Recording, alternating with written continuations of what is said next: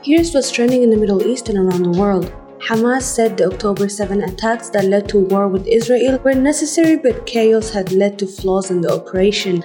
The group said in its first public comments about October 7, the attacks were a necessary step in a normal response to confront all Israeli conspiracies against the Palestinian people.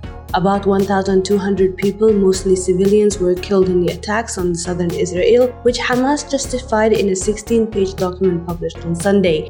Saudi Arabia trends this morning. The kingdom will not establish diplomatic ties with Israel unless the Palestinian issue is resolved first, its foreign minister Prince Faisal bin Farhan said in an interview broadcast. He said in order for the region to see true peace, to see true stability, and to see real integration that delivers economic and social benefits for all of us, including Israel, is through peace, through a credible, irreversible process to a Palestine state. The U.S. military Central Command said that 2 Navy SEALs who had been missing for 10 days have been declared dead after a search to find them failed. The 2 commandos were reported missing on January 11 off the coast of Somalia after boarding a dhow that was carrying Iranian weapons, CENTCOM said.